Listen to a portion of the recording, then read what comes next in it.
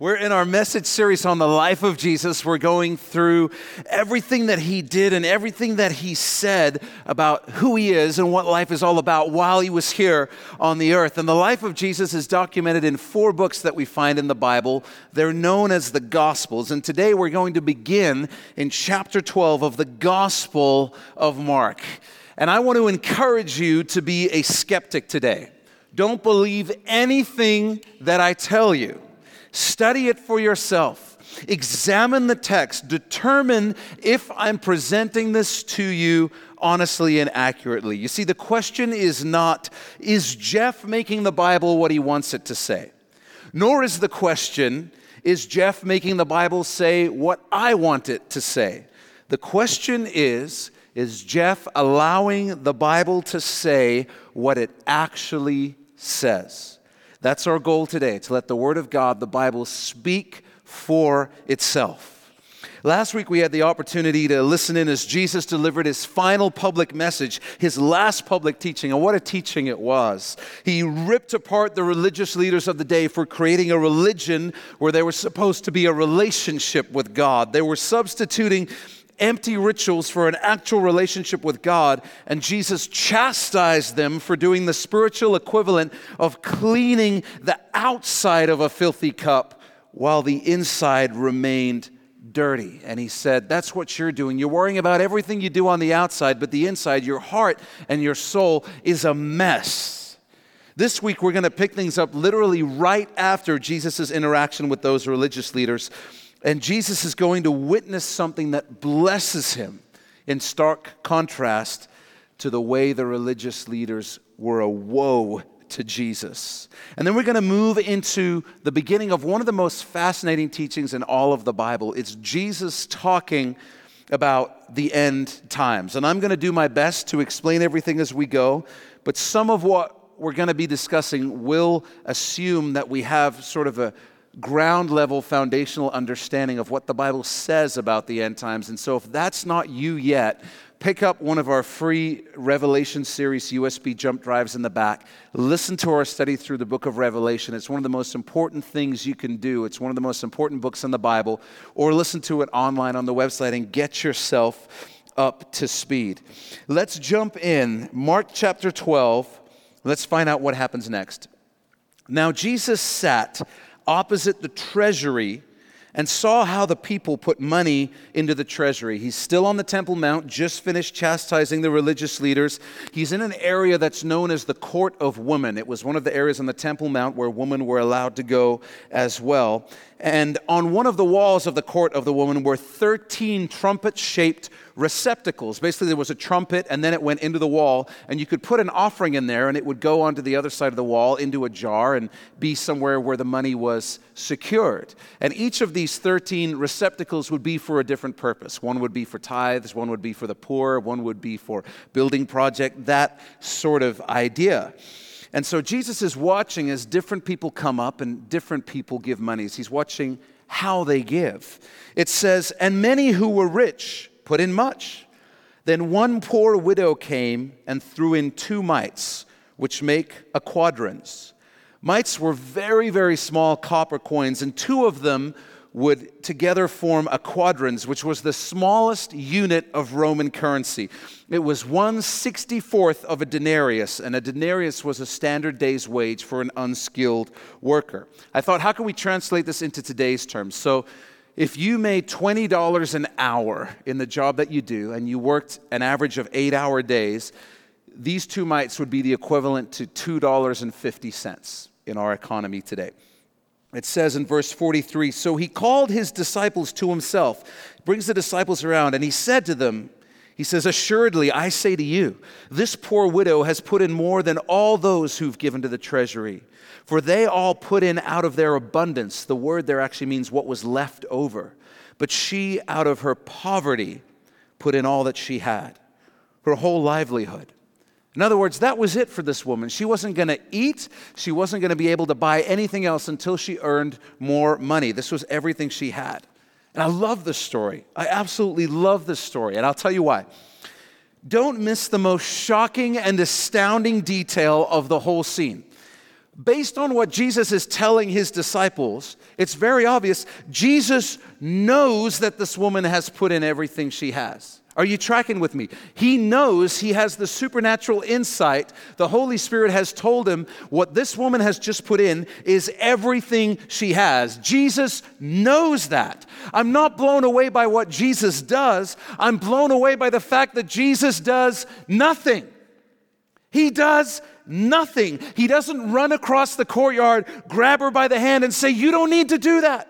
Your Father in heaven knows that that's all you have, and he would never ask you to give when you have so little.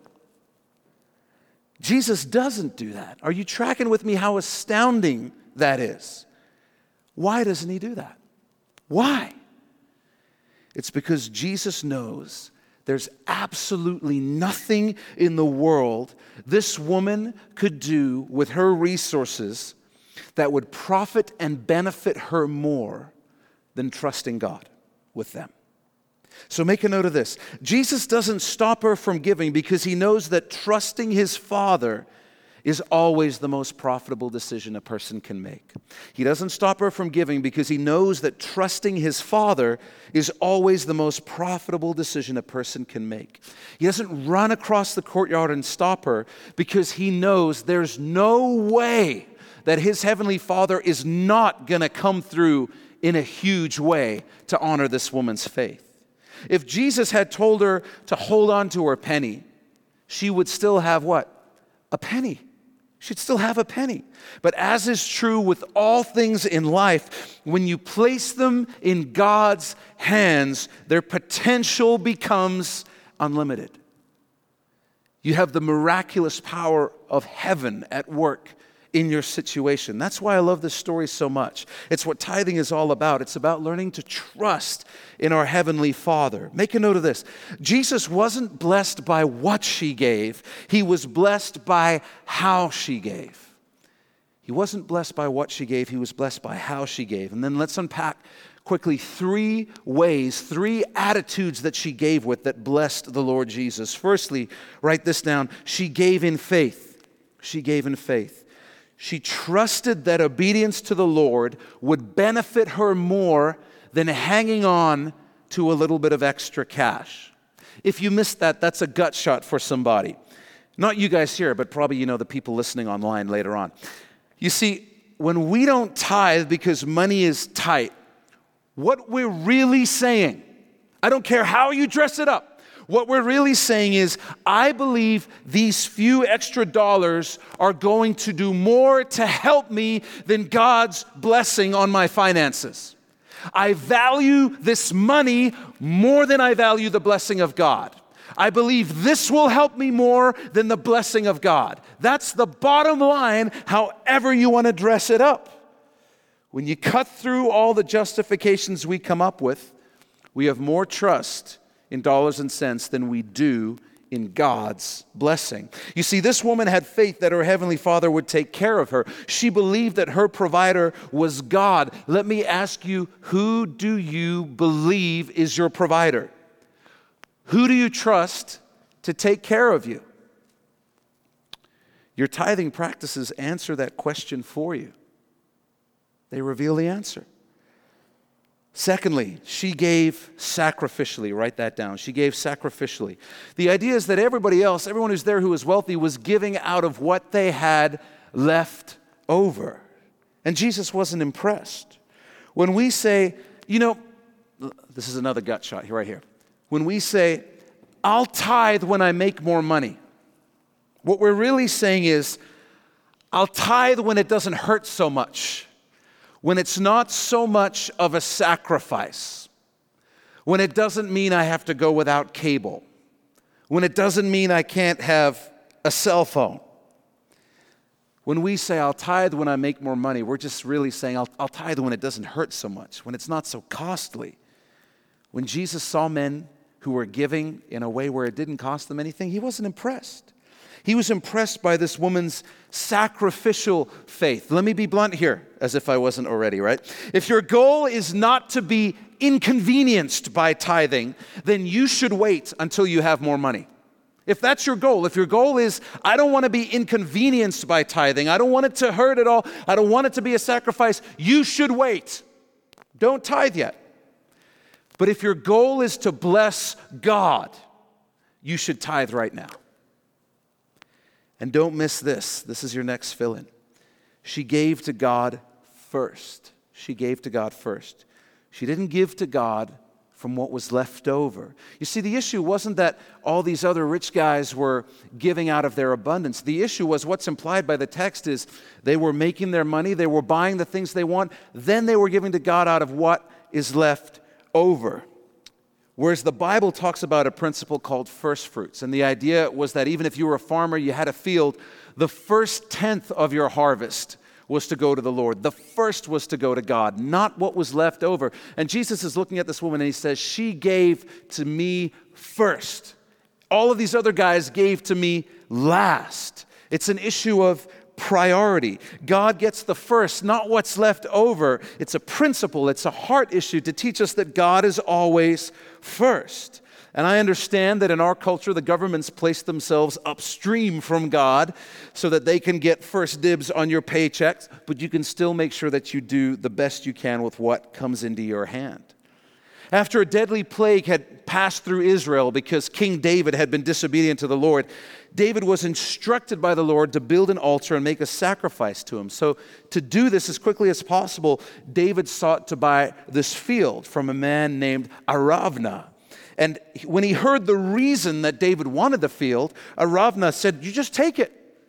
You're the king. You're using this as a sacrifice to the Lord. I'd be blessed just to give this to you. And David, however, insisted on paying the full price. This is what he said in 2 Samuel 24:24. David said, no, but I will surely buy it from you for a price, nor will I offer burnt offerings to the Lord my God with that which costs me nothing. God loved that heart in David because it's the heart that blesses God when it comes to giving. God is not blessed when our heart is, how can I arrange my life and my income and my finances and my giving so that it doesn't cost me anything? So there's no sacrifice. God says, you're missing the entire point. The point is that it is a sacrifice, that you trust me and love me more than what you're sacrificing. That's the whole point. So if we're saying, man, I want to wait till I tithe till it's not a sacrifice, you're missing the whole point anyway. If you want to bless God, tithe where you are right now. Have you thought about this? How easy it would have been for this woman to have the attitude of, I'm not giving money to the temple. I'm not going to tithe. I'm a poor widow. I should be receiving money from the temple. They've got something right there for the poor. I'm poor. I should be getting, not giving. But she gave gladly and humbly, recognizing that all she had belonged to the Lord. All she had belonged to the Lord. You see, she didn't know that Jesus was watching, but he was. And Jesus is watching when we give. More than that, he's watching how we give. He's watching how we give. Is it, God, thank you so much for taking care of me. Everything good in my life comes from you. And all I have belongs to you. Thank you for giving me something to give and for asking me to give that I might be set free from trusting in earthly things. Is that our attitude, or is it, again, really? I can't believe you expect me to give when I've got so many bills to pay and money's so tight. And what kind of God wants my money? He's watching how we give. He's watching how we give. It's not your money. It's not my money. It all belongs to the Lord. We're just simply obeying him and doing with his money what he's asked us to do. He said, I want you to give the first 10% back to me. Okay, it's your money. Did you catch that? Back to him. We're not just giving to him, we're giving it back to him. It already belongs to him anyway. It came from him ultimately. We sing songs about how everything we have belongs to the Lord. All that I am, everything I am belongs to you, and phrases like that.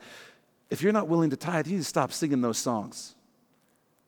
You need to stop singing those songs because you're lying. Either everything we are and everything we have belongs to God, or it doesn't. We got to decide. Which is it? He's been clear about what he wants us to do with the first 10% of our income. He wants us to return it to him. So let me ask you, do you think God took care of that widow after she trusted him? Of course. There's no way God didn't come through in an amazing way. I guarantee you when we get to heaven, we'll be blown away by the way the Lord provided for her. That's a good way to start a message right there. You can breathe now. Everybody just exhale. Everything's going to be all right. This is why I'm not scared to talk about money. Because if you're honoring God with your money, inside you're like, amen. If you're mad at me, you're not tithing anyway. So I don't really care that you're mad at me. You're in sin and you need to get right with Jesus, okay? That's why I'm not scared to talk about this stuff. So now, turn with me, if you would, to the Gospel of Matthew. Flip to Matthew. It's going to be back from Mark. Matthew's just going to be one book back, and we're going to be in chapter 24 of Matthew.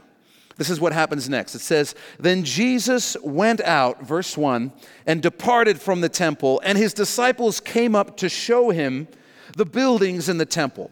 So Mark and Luke's Gospels tell us the disciples were specifically pointing out the beautiful stones that decorated the temple and the glorious architecture of the buildings on the Temple Mount. And let me just give you an example. The gates of the Temple Mount were 130 feet high. 130 feet high. That makes Donald Trump's buildings look humble. 130 feet high. The main temple, get this. You guys know when CNN or Fox News or CBC does that panning shot from the Mount of Olives over Jerusalem, you always see the Dome of the Rock. It's that gold-domed mosque that sits on the Temple Rock right now, the Al-Aqsa Mosque. The temple building was 3 times taller than the Dome of the Rock. 3 times taller.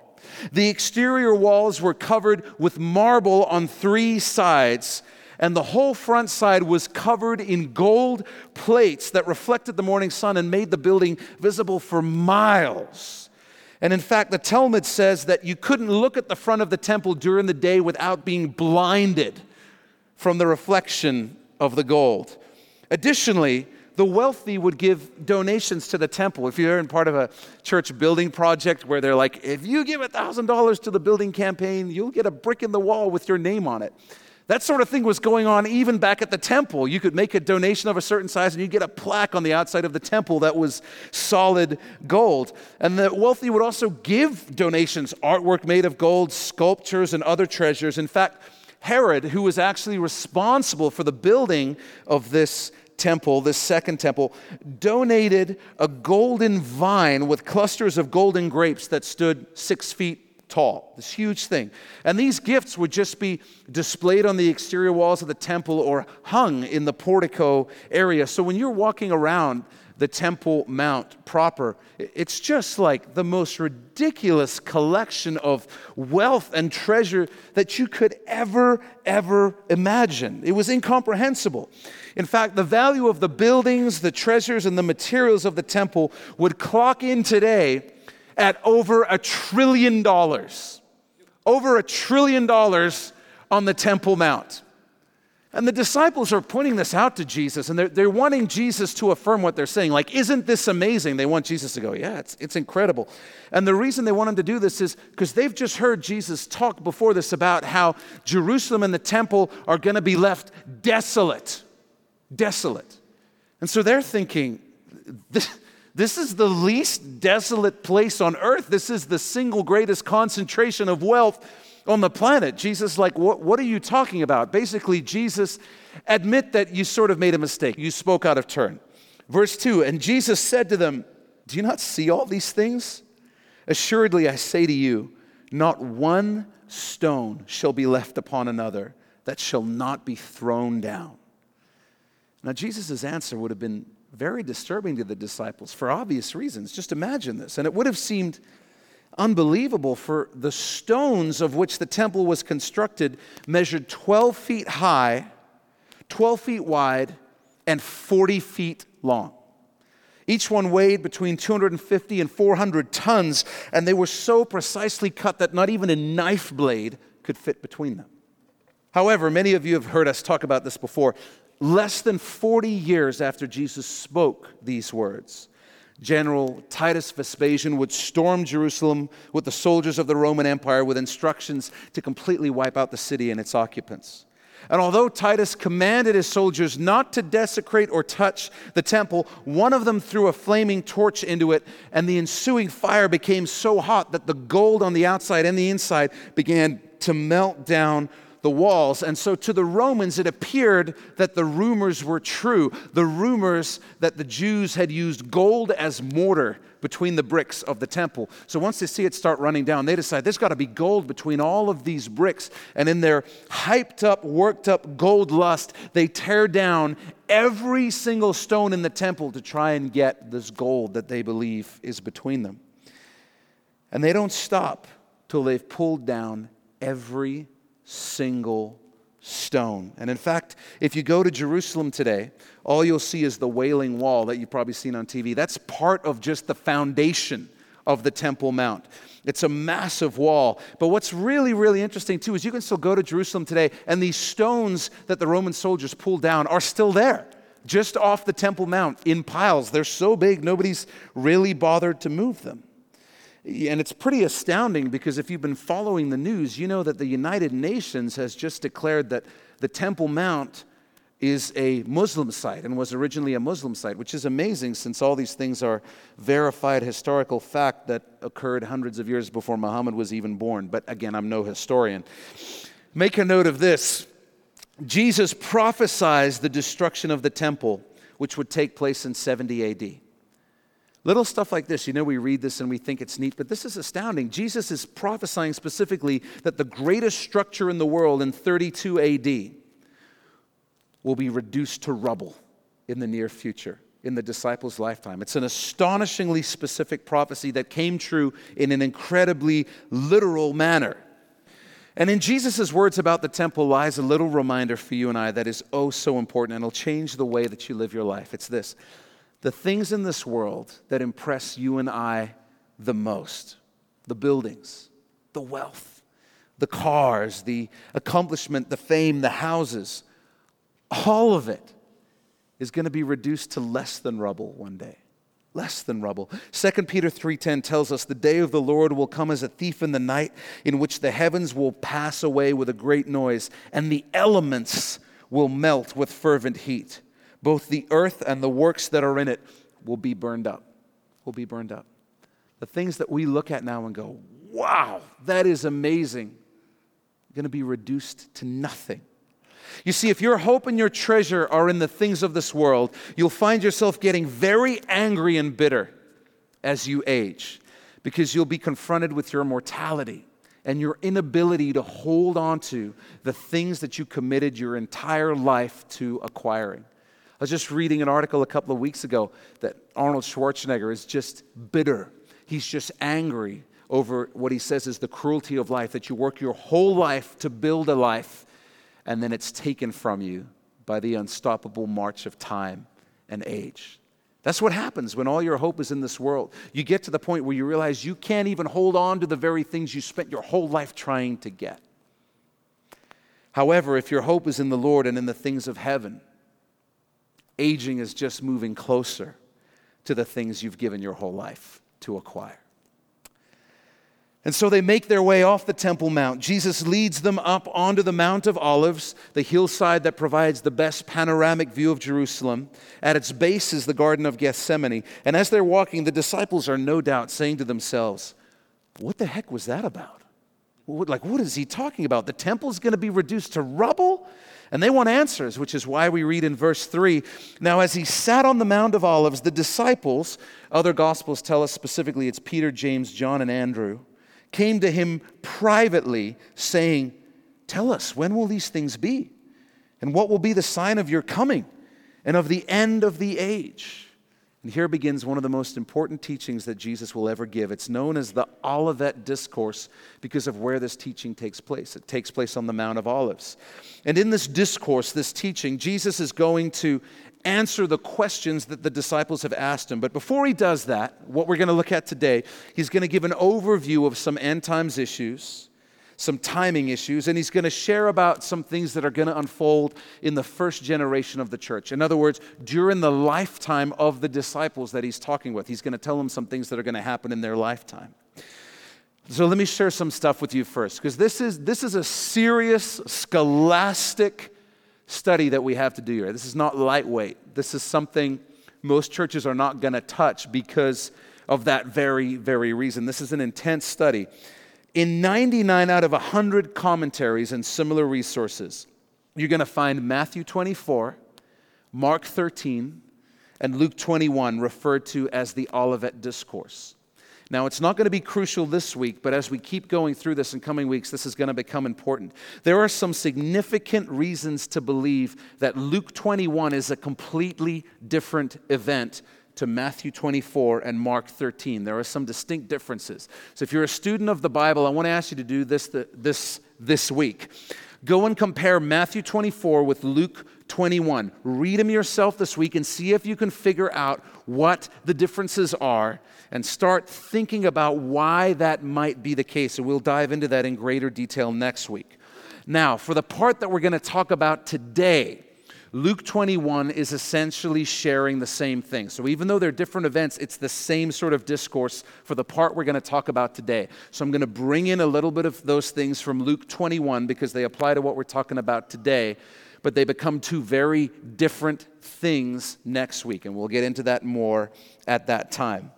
So in verses 4 through 8 of Matthew 24, Jesus is going to share some overarching information that he wants us to know about the time period between this moment when he's talking with the disciples and the rapture. Jesus is just going to share some overview stuff, really about what we would call the church age. It's really the time period between the moment Jesus returned to heaven in around 32 AD in what's known as the Ascension, and the time the rapture happens, that future time when the church is taken to be with the Lord, removed from the earth before literally all hell breaks loose on the earth. And if this is the first you're hearing about this, you're fully justified in going, what the what? It is the most preposterous doctrine in Christianity, the rapture is. The only thing it's got going for it is that it's true. And if you want to know more about it, again, get the Revelation series, dive into that, understand it for yourself. But the time period between Jesus' return to heaven and the church going to join him in heaven, that time period is known as the church age, from about 32 AD till the future time when the rapture happens. And so Jesus is going to start out with an overview of the church age. Make a note of that. Verses 4 through 8 are an overview of the church age. Just as an aside, keep in mind the disciples don't know about the rapture.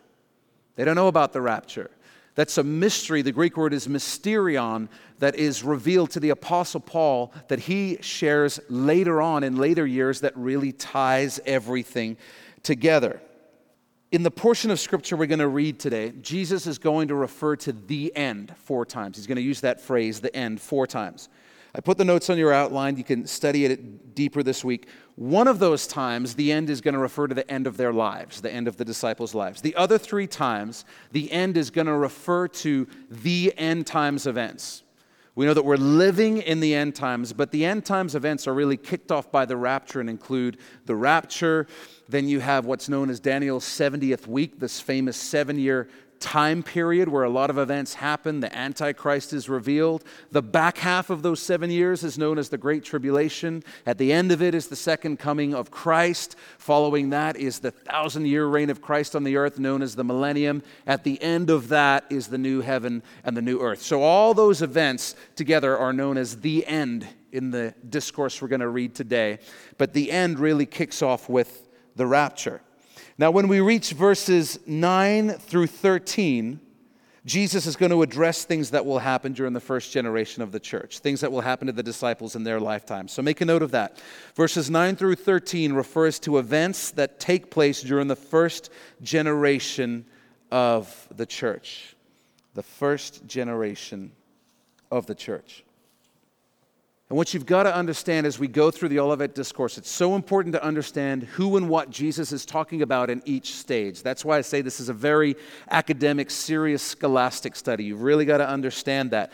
So keep in mind, when the disciples are asking him these questions, when is this going to happen? When's the temple going to be destroyed? What will be the sign of your coming and the end of the age? The disciples are thinking all of these things have to be one and the same thing. Because they're thinking the only way that the temple gets destroyed is if it's the end of the world. And if it's the end of the world, we know that Jesus is going to be coming back and setting up his kingdom. So keep in mind, in the disciples' minds, their timeline is still, Jesus is about to rule and reign on the earth any day now. They're days away from Jesus being crucified, but they don't really get that that's going to happen. So when Jesus is talking about the temple being destroyed, they're like, well, the only reason the temple would be destroyed is if you're starting to rule and reign and you're going to build a new one or something. So they think it's all one event. And one of the things Jesus is going to do in the Olivet Discourse is he's going to explain to them, now the temple being destroyed is going to be a separate event to the end of the age. And we're going to see that unfold as we work our way through the Olivet Discourse in its entirety. So let's jump in. Jesus' opening comments and the things he wants us all to know about believers regarding the timing of the end times. Verse 4, and Jesus answered and said to them, take heed that no one deceives you. For many will come in my name, saying, I am the Christ, and then underline, and will deceive many, and will deceive many. It's very interesting. History tells us that nobody had really shown up claiming to be Messiah before Jesus showed up. Very interesting. But in the 100 years following Jesus' time on the earth, a total of 64 men would show up on the scene in Israel claiming to be Messiah. And what's the reason for that? It's very simple. You can't create a copy. You can't make a forgery of something that doesn't exist yet. You have to have the real thing exist in order to make a forgery of it. And so once Jesus came in the 100 years that followed, there was almost an endless parade of people saying, I'm the Messiah. Men most famously like Bar Kokhba, who was endorsed by the most prominent rabbi of the time and led a revolt in Jerusalem that ended up with hundreds of thousands of people being killed because he wasn't the Messiah. It's interesting because in our day and age, the more common approach is for each person to say, I am the Christ.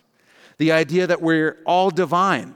We're all God's. We all have the power to manifest our own destiny and speak our desired realities into existence.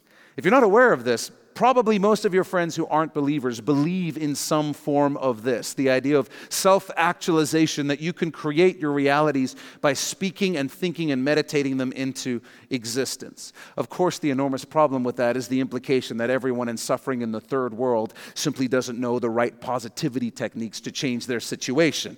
It really falls apart upon any inspection. It's like someone once told me, I just believe if you're a good person, everything works out.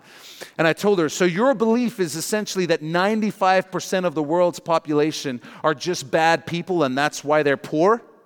It doesn't really hold up when you put it through just a few simple tests of logic.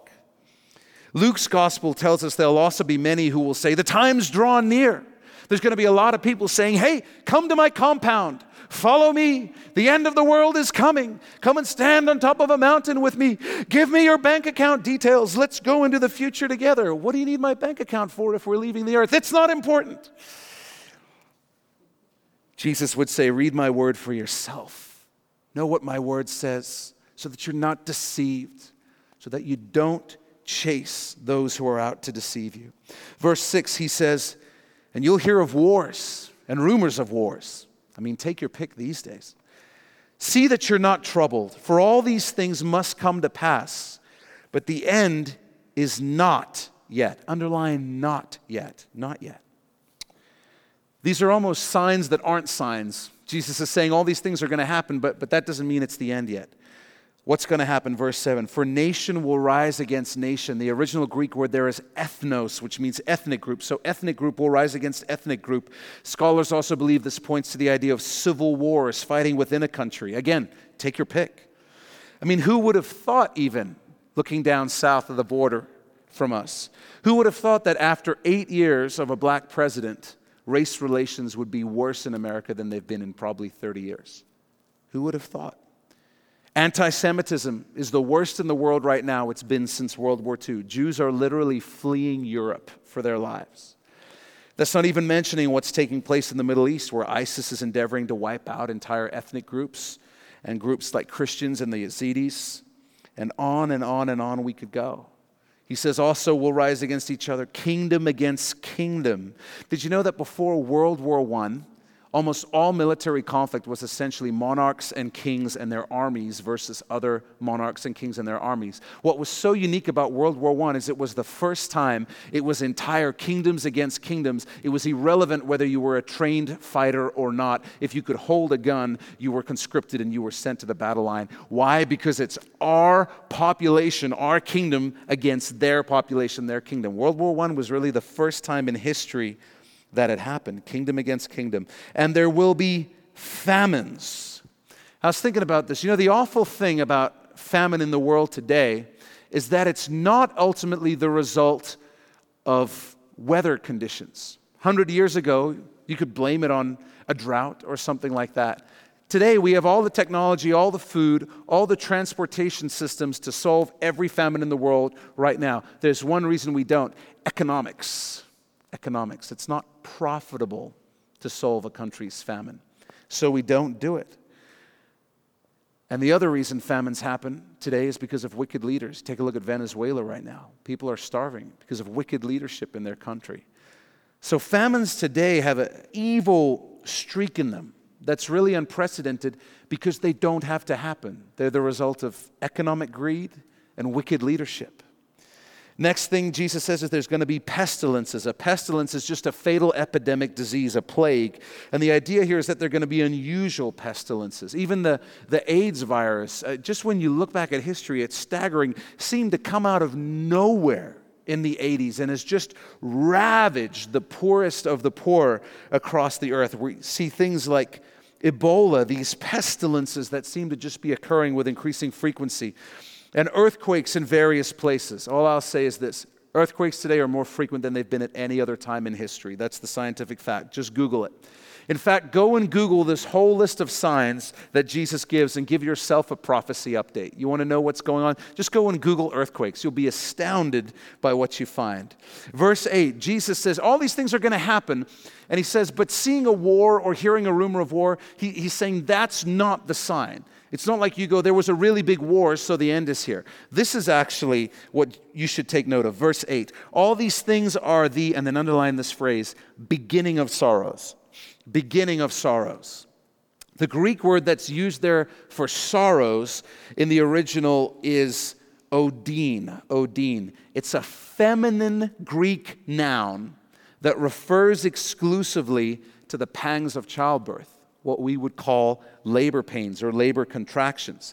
And it's very interesting because if you've ever had any experience with that, you know that labor pains become progressively more and more intense and closer together. So scholars are pretty much in agreement that what Jesus is pointing to here is he's saying this whole list: earthquakes, famines, wars, rumors of war, nation against nation, kingdom against kingdom. All these things, as the end approaches, are going to get more and more intense and happen more and more frequently. And that's how you're going to know that things are accelerating. So make a note of this. Everything Jesus lists will occur with increasing frequency and intensity as the end times approach. Increasing frequency and intensity. And don't be fooled by thinking, oh, those things aren't really happening. You know what happens in our world? It's the news cycle. If there's a horrible earthquake somewhere, it's not good news to share the next earthquake that happens a week later. People are already tired of hearing about earthquakes. They want something else. That's how the news cycle works. That's why if you go and do your own research, you'll be astounded by the magnitude and volume of earthquakes happening all over the world. There are wars going on that we don't hear anything about in North America simply because the media has figured out people don't care. People don't care. But these things are happening. So all of that was part of an overview of the end times. And now, in verses 9 through 13, Jesus will share with his disciples the things that will unfold in their future during the first generation of the church. And again, the reason we know this is because there are very specific things here that only really happened to the first generation church. As you'll see in verse 9, it begins with then. But there's some issues in the original language. Luke's gospel makes it a bit clearer. If you looked at Luke 21:2, at this point in his discourse, Jesus says, but before all these things. So that's the perspective you need to know. It's but before all these things happen, these kingdoms against kingdoms, nations against nations. Before all these things happen, let me tell you about what's going to happen to you guys. Verse 9, they will deliver you up to tribulation and kill you, and you will be hated by all nations for my name's sake. This was the story of the early church. Some of you will remember, for the first 250 years of its existence, the church was under intense persecution as a wave of 10 consecutive Caesars sought to passionately persecute the church out of their hatred for Christianity. During those 250 years, 5 to 7 million believers are martyred. And here's where the number becomes truly mind-blowing. So you hear 5 to 7 million and you're like, oh, that's like the Holocaust. But let me put this in perspective. Take it back and let's look at what percentage of the world's population 5 to 7 million was during the first 250 years AD. If we converted that percentage to today, it would be as though over the last 250 years, 253,864,104 Christians had been killed. Over 1 million a year. That's what it would equate to in today's population terms. Over 1 million a year. Mark's gospel adds this, Jesus saying, they'll deliver you up to councils. The word there is Sanhedrin. That's the judgment court of each local synagogue. And you'll be beaten in the synagogue. You'll be brought before rulers and kings for my sake, for a testimony to them. But when they arrest you and deliver you up, do not worry beforehand or premeditate what you will speak. But whatever is given you in that hour, speak that. For it's not you who speak, but the Holy Spirit. Jesus is telling them these dark moments of persecution are going to provide some incredible opportunities for you to share your testimony in front of very, very important people. And indeed, the disciples and apostles of the early church would testify before Caesars and kings and governors. Luke's gospel records Jesus saying, I'll give you a mouth and wisdom which all your adversaries will not be able to contradict or resist. And we'd do well to remember this, because how many of us go to great lengths and great pains to figure out what we would say if we were put on the spot and asked to defend our faith? We'll practice and rehearse how the conversation will go, and we'll have such a good comeback. And have you ever noticed you get in the situation and it never goes like that? It never goes like that. So yes, it's important to be ready to give a reason for the hope that we have in Jesus. But Jesus' encouragement to us is this: hey, don't be confident because you think you've got a great response prepared. Be confident because the Holy Spirit dwells inside of you and He'll give you the words that need to be said in that moment. Don't be confident in a prepared statement. Be confident in the power of the Holy Spirit. But what about those times when I am confident and I share and all that comes out is, you should love Jesus because He's really great, and you don't want to go to hell? Like, what about those times? I don't feel like the Holy Spirit is speaking through me. You know, there's nothing you can do to save a person. Nobody's salvation rests on you. You are accountable to share what the Lord asks you to share. You're not accountable for the other person's response. God is doing something bigger than you, bigger than me. We just get to be a part of what God is doing. You be obedient to Him and leave the rest to Him. You're not going to get to heaven and God's going to say, man, remember that time I asked you to share with Steve? Man, did you screw that up? That's not going to happen. There have been so many times where you share something and you feel like a blubbering idiot, and what that person heard through the power of the Holy Spirit was something completely different. God is using you when you're obedient to Him. Just be obedient. That's it. I really do understand this, because I get up here every week and I could drive myself crazy with thoughts of, did I really make an impact? Did I penetrate people's hearts? Did I change everybody's life? You know, the truth is I can't do any of that. I can't do any of that. All I can do is my best to share the truth of God's word and leave the rest up to Him. That's all the Lord has asked any of us to do when it comes to evangelism. Share when He asks you to share. Don't think it all depends on you. Trust in the power of the Holy Spirit. Here's the big principle. Write this down. At the time of the trial, you'll have the grace and wisdom you need. At the time of the trial, you'll have the grace and wisdom you need. That'll preach. And somebody in here needs to hear that one thing. That's for somebody in here today. You're worried about all these what ifs in the future. How will I get through it if this happens? I don't know what I'll do. I can't see how I would make it if that happened. Stop stressing. Stop stressing. In the time when it's needed, you'll have the grace and the wisdom you need. But not before. Not before. Corrie ten Boom said that in her old age, she had come to realize God doesn't give you dying grace until you're dying. When you think, man, how am I going to walk through loving God when I'm old and can't eat solid foods? How am I going to do that? Corrie ten Boom would say, listen, you'll have the grace to die well when you start dying. God will give you what you need. When you look at believers who are martyred for their faith and you're thinking, I don't know if I could hold to my faith when I was being threatened with death. Hey, the grace to get through that and to do that is given in the moment when it's needed. You don't need it, so you don't have it right now. We all have places we're afraid to go. We all have places we're afraid to end up. But here's what we need to know. If we ever end up in one of those places, Jesus will be there too. He will be in that place as well. That's all we need to know. That's all we need to know. So if you're terrified about somewhere that your life could take you, terrified about a situation or a reality that you can end up in, and you think, what will I do if I get there? Here's what you need to know. You'll find Jesus because He'll be there too. He'll be there too. And that's enough. Verse 10, and then many will be offended, that means caused to stumble, will betray one another, and will hate one another. Luke's gospel says it like this: you'll be betrayed even by parents and brothers, relatives and friends, and they will put some of you to death, and you'll be hated by all for my name's sake. You see, to ensure their own safety, during that first generation of the church, family members would betray and rat out even their own families, their own parents, their own brothers. And sometimes these would be people who everyone thought were believers, but this wasn't new information, was it? Remember what Jesus told His disciples back in Matthew 10. Let me read it to you. He said, do not think I came to bring peace on earth. I did not come to bring peace, but a sword. For I've come to set a man against his father, a daughter against her mother, and a daughter-in-law against her mother-in-law. And a man's enemies will be those of his own household. He who loves father or mother more than me is not worthy of me. And he who loves son or daughter more than me is not worthy of me. And he who does not take up his cross and follow after me is not worthy of me.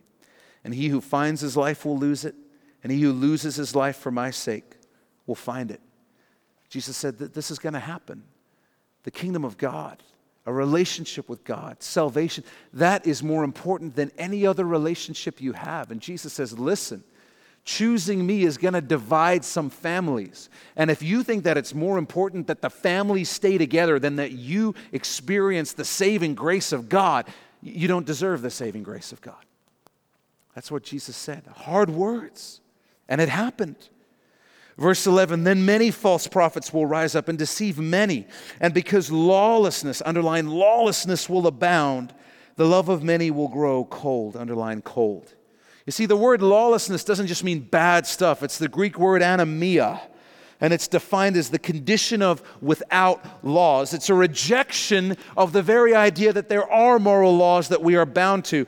And it's the type of thinking that was prevalent in the Roman Empire during the first generation of the church. The philosophy of hedonism.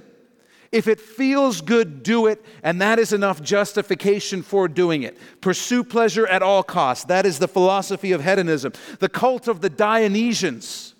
You can Wikipedia that. Don't do it with the kids around. The removal of moral restraint under the guise of philosophical enlightenment. Stop me if this sounds familiar. The idea that you should pursue pleasure because you're being held back by moral constraints that are simply a figment of your imagination. And to be truly enlightened, to be truly free, you need to shake off the constraints of imaginary morality and do whatever it is that you want to do. That's true enlightenment. This was the philosophy of the Roman Empire. And the decadence of this school of philosophy is what would ultimately lead to the fall of the western half of the Roman Empire. Western half of the Roman Empire was never conquered. It collapsed under the weight of its own decadence. Its society collapsed without a moral foundation. And I know we're cramming a lot of information into this message, but this stuff is so, so important. As sin ran rampant, many chose sin over Jesus. Persecution and death, or sex and parties in honor of Roman gods. I'll go with sex and parties and Roman gods. That's the choice a lot of people made. I want you to notice this. Jesus specifically links lawlessness, unrighteousness, sin, wickedness. He specifically links that with love growing cold. Did you catch that? He says, because lawlessness will abound, the love of many will grow cold. In other words, the lawlessness will be the cause of love growing cold. When we allow sin into our lives, when we embrace it and don't fight against it, the inevitable result is that love and passion will diminish. So write this down and we'll unpack this. Sin causes love to diminish in all our relationships. Sin causes love to diminish in all our relationships. Why? Because sin separates us from God, and as the word says, God is love. So the further you get from the definition of love, the less you are able to share and express it with anyone else, because you forget what it looks like. You've got to know what love is before you can experience and share that with anyone else. And when you block love out of your life, it diminishes in all of your relationships. It's a natural consequence. It's true in marriage. It's true in parenting. It's true when it comes to your brothers and sisters in the church. And it's true when it comes to our relationship with the Lord. Sin causes our love to diminish for the Lord and everyone else. So don't believe these two popular lies concerning sin, because what Jesus said just has blown up these two lies. Here's the first lie. My secret sin is not affecting anyone else. It's not affecting anyone else. Nobody can see what I'm doing with him or her or the computer. Nobody can see it. It's not affecting anyone else. Jesus says that sin, lawlessness, causes your love to grow cold. Even what you're doing in secret is going to cause your love to grow cold and diminish your ability to love others well. Second lie, I can get it together later on. I'll stop looking at porn when I'm in a meaningful relationship. I'll stop sleeping around when I find the right person that's time to settle down. These are my years. This is my season in life to express myself and enjoy sin. And then I'll get serious later on in life when I reach that season. The visuals that we take in and the things that we experience, the sins that we indulge in, have a way of becoming seared into our brain. And here's what I know about you, because this is a common shared human experience. And this is true in my own life. It is so much easier for Satan to draw us to sin by stirring up a memory of a sin that we committed or something we consumed in the world of media and cause us to play it over in our head again and get us going that way. So much easier for Satan to work with pre-existing material, with a memory, than it is to take you and get you to do that sin again. So when we say, I'll just get it together later on, here's what we're doing. We're literally sabotaging our future by giving Satan all the ammunition that he needs to cause us to struggle with those sins way into our future, way into our future. And you might think, man, I'll get it together when I'm in a serious relationship. You're sabotaging that serious relationship right now. You're sabotaging it. It's a lie. Don't give Satan the ammo to sabotage your future. Lawlessness, sin, causes our love to grow cold. Verse 13, Jesus says, but he who endures to the end shall be saved. Please understand this. He's not saying if you endure, you'll be saved. He's saying if you're saved, you'll endure. It's meant as an encouragement. It's not meant as a warning. 1 Peter 5 tells us that true believers are kept by the power of God through faith for salvation, ready to be revealed in the last time. You see, we provide the faith. God provides the perseverance and the endurance. And never forget, I think I snuck it on the bottom of your outline. I love Jesus' promise in John 10. Jesus said, I give them eternal life, and they shall never perish. Neither shall anyone snatch them out of my hand. My Father who's given them to me is greater than all, and no one is able to snatch them out of my Father's hand. When you belong to Jesus, you belong to Jesus. So back to our text. He's just shared some very difficult things are coming the disciples' way in the future. And so he ends this portion of the Olivet Discourse with an encouragement for them. He says, and this gospel of the kingdom will be preached in all the world as a witness to all nations. And then the end will come. He's saying, guys, none of the stuff I've told you, no matter how scary it is, none of that is going to overcome my plans for you in the church. None of that's going to stop the gospel. None of it's going to stop the church. Everything will go as planned. And the story of the gospel in the church is that the worse the persecution gets, the more the gospel explodes. Despite 10 waves of persecution under 10 Caesars in the first 250 years of the church and the genocide that took place, the result of that was the gospel being scattered and spread and exploding across the earth. And the gospel will indeed, and pretty much has, penetrated every corner of the globe. So remember when Jesus says, then the end will come, he's referring to the beginning of that whole set of end times events, beginning with the rapture. Next week, as Jesus continues, he's going to get to the disciples' specific questions. When will the temple be destroyed? What will be the signs of your coming? He's going to get into that next week, so don't miss that. This is the promise Jesus gives in Luke's gospel at the end of this section. He says, but not a hair of your head shall be lost. By your patience possess your souls. Seems really weird at first. He's like, you're going to be handed over, you're going to be beaten, and they're going to kill a bunch of you, but not a hair in your head shall be harmed. So what does it mean by that? Well, this is what Jesus is saying. He's saying, listen, even if your earthly body is destroyed, you will have lost nothing. Nothing. Really let that sink in. Even if everything you have in this life is destroyed, you will have lost nothing. It will have been as though not a hair on your head was harmed from the perspective of eternity. He's telling them, you're going to wake up in heaven, in my presence, in the presence of my Father, and when you see what you've gained, you're going to realize that you've lost nothing by dying for me. Every disciple who lost their lives for Jesus is in heaven today with a full head of hair, not a single hair harmed. That might be more precious to me than some of you. Not a single hair harmed. Well, what does Jesus mean when he says, by your patience possess your souls? This is for us right here, right now. He's saying, don't freak out. Don't stress out. When these things happen that I'm telling you about, fear is going to come marching into your life. It's going to try and possess you. It's going to try and take over your soul. It's going to try and dominate your life. Be patient. Don't let it. Let God's plan unfold. Bring those fears under submission to the Word of God. And by doing that, possess your souls. Don't let your soul be possessed by fear. You take possession of your soul by bringing that fear into submission under the Word of God. And how do you do that? By being patient. By not going, everything's going wrong today, so everything will go wrong forever. There is no God. I'm left and we're doomed. You say, don't do that. Be patient. Give the plan of God, the work of God, a little bit of room to work out. Give him some time.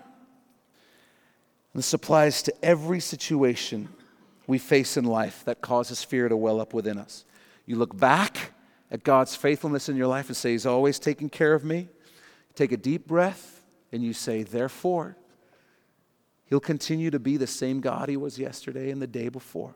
He's the same yesterday, today, and forever. He was faithful then. He's faithful today. He'll be faithful tomorrow. Don't freak out. Don't let fear possess your souls. Have faith. Be patient. Don't let fear possess your soul. I'll wrap up with this. The widow we read about at the beginning of our study is the role model that Jesus provides for us in the area of giving and tithing and trusting God with money. She's the role model that Jesus gives us. So today the question is very simple. Does your attitude, does my attitude line up with hers? Does it line up? Do we give in faith? Do we give sacrificially? Do we trust that God is going to take care of us by giving to him first? Or do we give to him what's left over? Jesus would say the issue is not dollars and cents. The issue is your attitudes. Second thing to ask ourselves, sin causes love to grow cold, to diminish. Have you bought into one of those lies, those two lies? Hey, what I'm doing in secret, my secret sin, that's not going to affect anybody.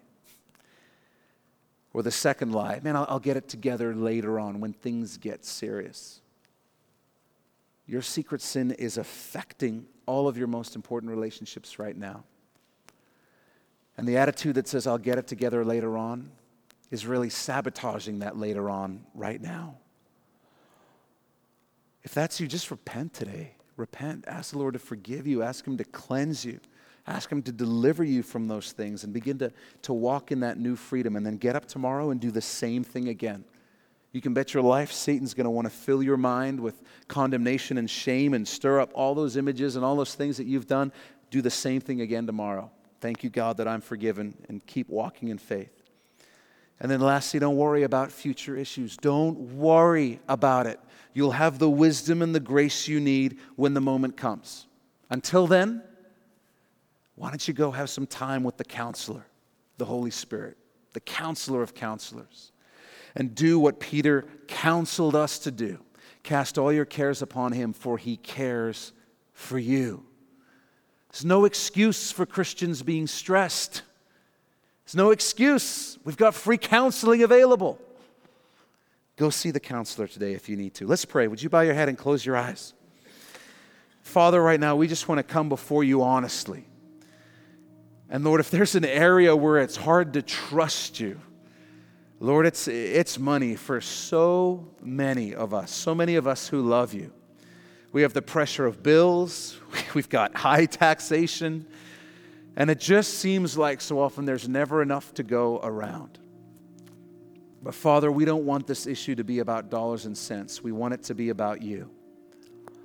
And so, Father, I pray right now that if any of us are being ruled by fear in the area of money, that we would possess our souls in the name of Jesus and choose to have an attitude that says, I serve a God who takes care of me.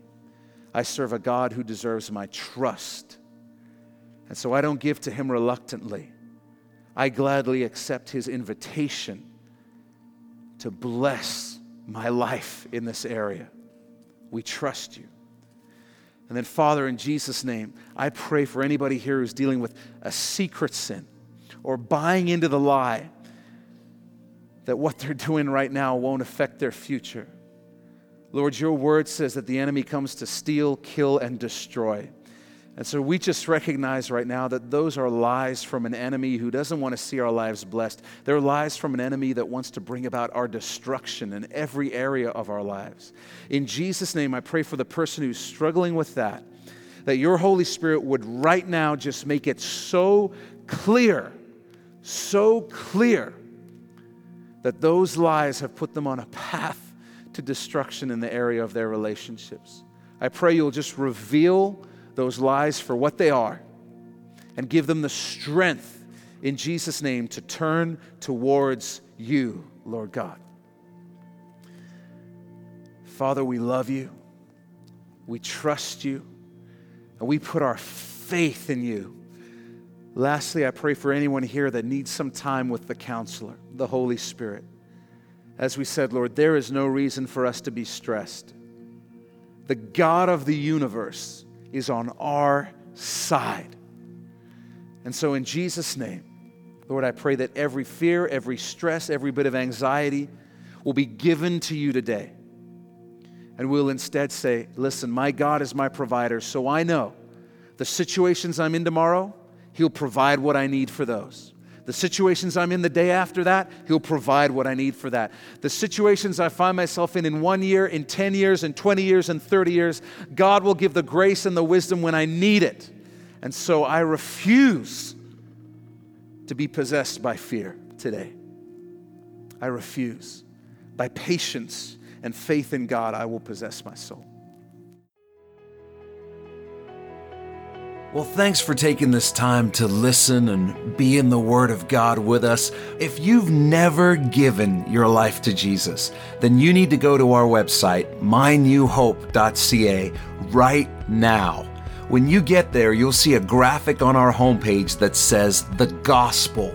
Click on that and you'll be able to watch a short video where we share the best news you'll ever hear in your life. It's more important than whatever else you're doing right now. So stop whatever else you're doing, go to mynewhope.ca and click on The Gospel. If God has blessed you through this message, we'd love to hear about it. Shoot us an email at info@mynewhope.ca and let us know how God has impacted your life through His Word. If you're in the greater Vancouver area, I want to invite you personally to come and be a part of New Hope Church.